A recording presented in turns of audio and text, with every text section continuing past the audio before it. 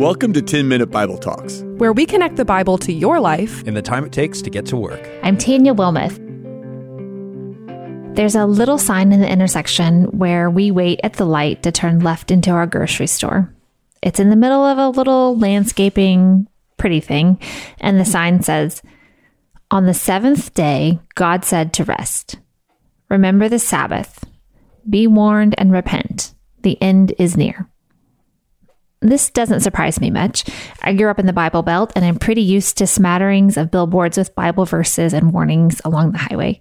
Sometimes encouragement too. But this sign really perplexed me because I couldn't even come up with a main theme. Rest, Sabbath, repentance, kingdom, consummation. If I have kids in the car, I always look over at them and wonder what they're thinking. Does this sign help them love Jesus more? Does it spark curiosity about the Bible?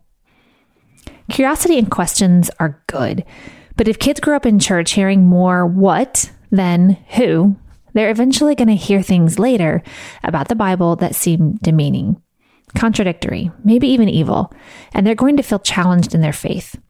And this isn't just true for kids, but for all of us. If our Bibles are cherry-picked to pull out verses without context and stories without context, we're going to miss the one it's all about. And we're going to wrestle with hard passages in a way that's not biblically healthy because we're not going to understand the character of God. In his letters to the first century Christians, Paul doles out some challenging instruction sometimes. We have to do our work to understand the context into which he was speaking. But Paul also models a truer way to read and understand God's word in light of the bigger story. So today, as we tackle a challenging section of one of Paul's letters, we're going to do what Paul did and zoom out on the whole redemptive story of God, faithfully being with his people throughout the Bible. And then I'm going to give you 4 tools on how to read your Bible so we don't get our theology from billboards or coffee cups or pillows, you pick. So let's just jump in and let's go for it. 1 Corinthians 14:34. I'm just going to tackle it. Here it is. It says, "As in all the churches of the saints, the women should keep silent in the churches, for they are not permitted to speak, but should be in submission, as the law also says. If there is anything they desire to learn, let them ask their husbands at home, for it is shameful for a woman to speak in church." Okay, I have 3 girls. I thought about today's chapter and I prayed about today's chapter. I looked up, I read scholars about today's chapter. I'm not using any of that to say that I'm going to do today's episode perfectly. But I also didn't want to glaze by it and have one of my girls or your kids or your friends or you bring this up later and say, "Wait, why didn't you talk about this chapter?" And I don't trust a Bible that is demeaning to women. So I've been teaching the Bible for a while now. And once I was in a study where we were going through Paul's letters, and I had to read this section aloud in front of a group of people. I mean, talk about feeling my cheeks turn hot. Were there people in the room who had never heard this before? Were there people who had been hurt by someone's interpretation of this? One woman told me after class that she had seen this on a truck's bumper sticker before. So we bring all kinds of things to our interpretations. And if we're not careful, we can get lost in those things too. Now, in the scripture, if we zoom out just a little, we'll see that this instruction is included in a passage where Paul is talking about corporate worship and using the gift of prophecy to build up the church. Paul says the gift of prophecy is greater than the gift of tongues because it is used for the strength, comfort, and encouragement of the human heart. Therefore, this passage cannot be used in a way that tears down or demeans someone, as that is not the intent for the original reader. Now, if we zoom out a little further, we'll find this section is under a big theme of love.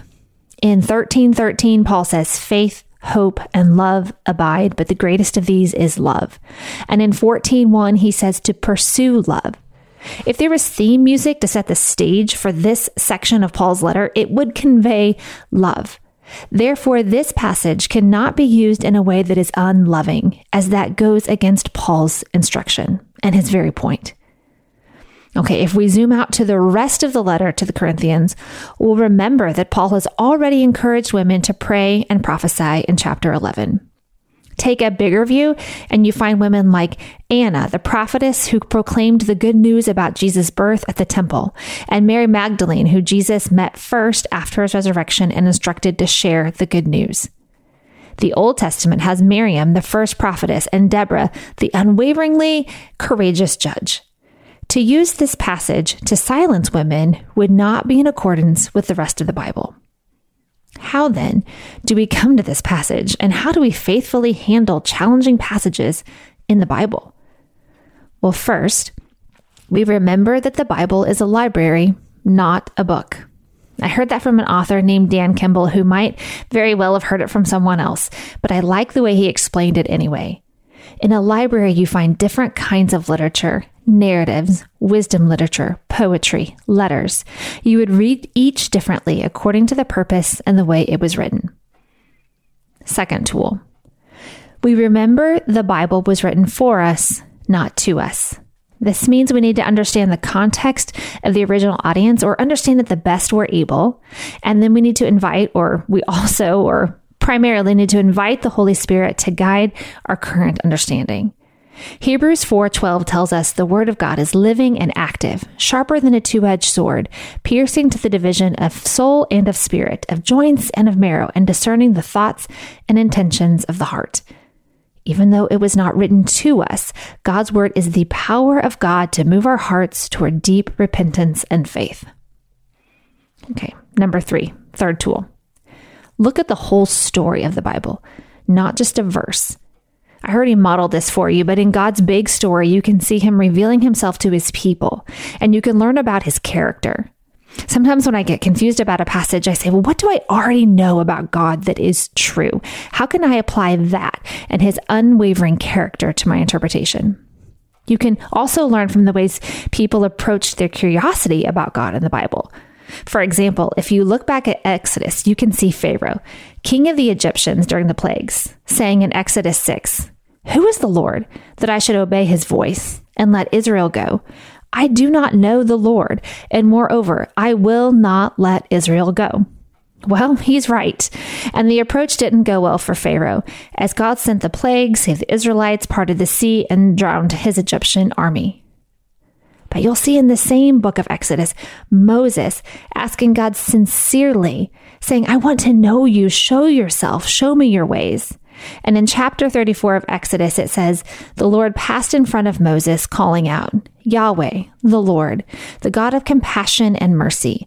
I am slow to anger and filled with unfailing love and faithfulness.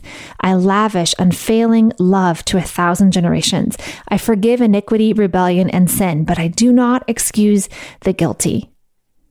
Isn't this so cool how God answered Moses' sincere plea to know him more? God gave Moses a big picture of his character and his redemptive plan. And that brings us to the fourth tool. Remember that all the Bible points to Jesus. The prophets in the Old Testament prophesied about Jesus. The psalmist wrote poetry about Jesus. The leaders, like Moses, pointed to our perfect leader, Jesus. The judgment we deserve, well, that would be taken by Jesus. The New Testament church was being built to proclaim the truth and love of Jesus. Our instinct is to read the Bible and immediately jump to personal application. But that isn't a great Bible study method because we tend to isolate meaning and make it about us and our experiences. The Bible certainly speaks into our experiences, but it shapes them, not the other way around. In 1 Corinthians 14, Paul is focused on growing up and building up. As we participate in the body of believers, we grow in our knowledge of the Lord Jesus Christ, and we are built up in the body, his church. Our churches and denominations may have different interpretations of ways to apply this verse, but the hope is that we are following Jesus' example to build up all people when we do so. How is your study of the Bible growing you up in your knowledge of God's faithfulness, God's love, God's redemptive purpose for your life? How are you being built up to serve your body, your local church, to share your gifts with others for their building up? I don't think a verse on a landscape sign is going to have as much impact as you might have as you faithfully study your Bible and share the good news about Jesus and what he has done for you with others in your words and through your actions. Before you forget, sign up for the brand new TMBT newsletter. Hit the link in the show notes and you'll get an email every Wednesday that will help you beat the midweek slump and go deeper in your walk with Jesus. Thanks for listening.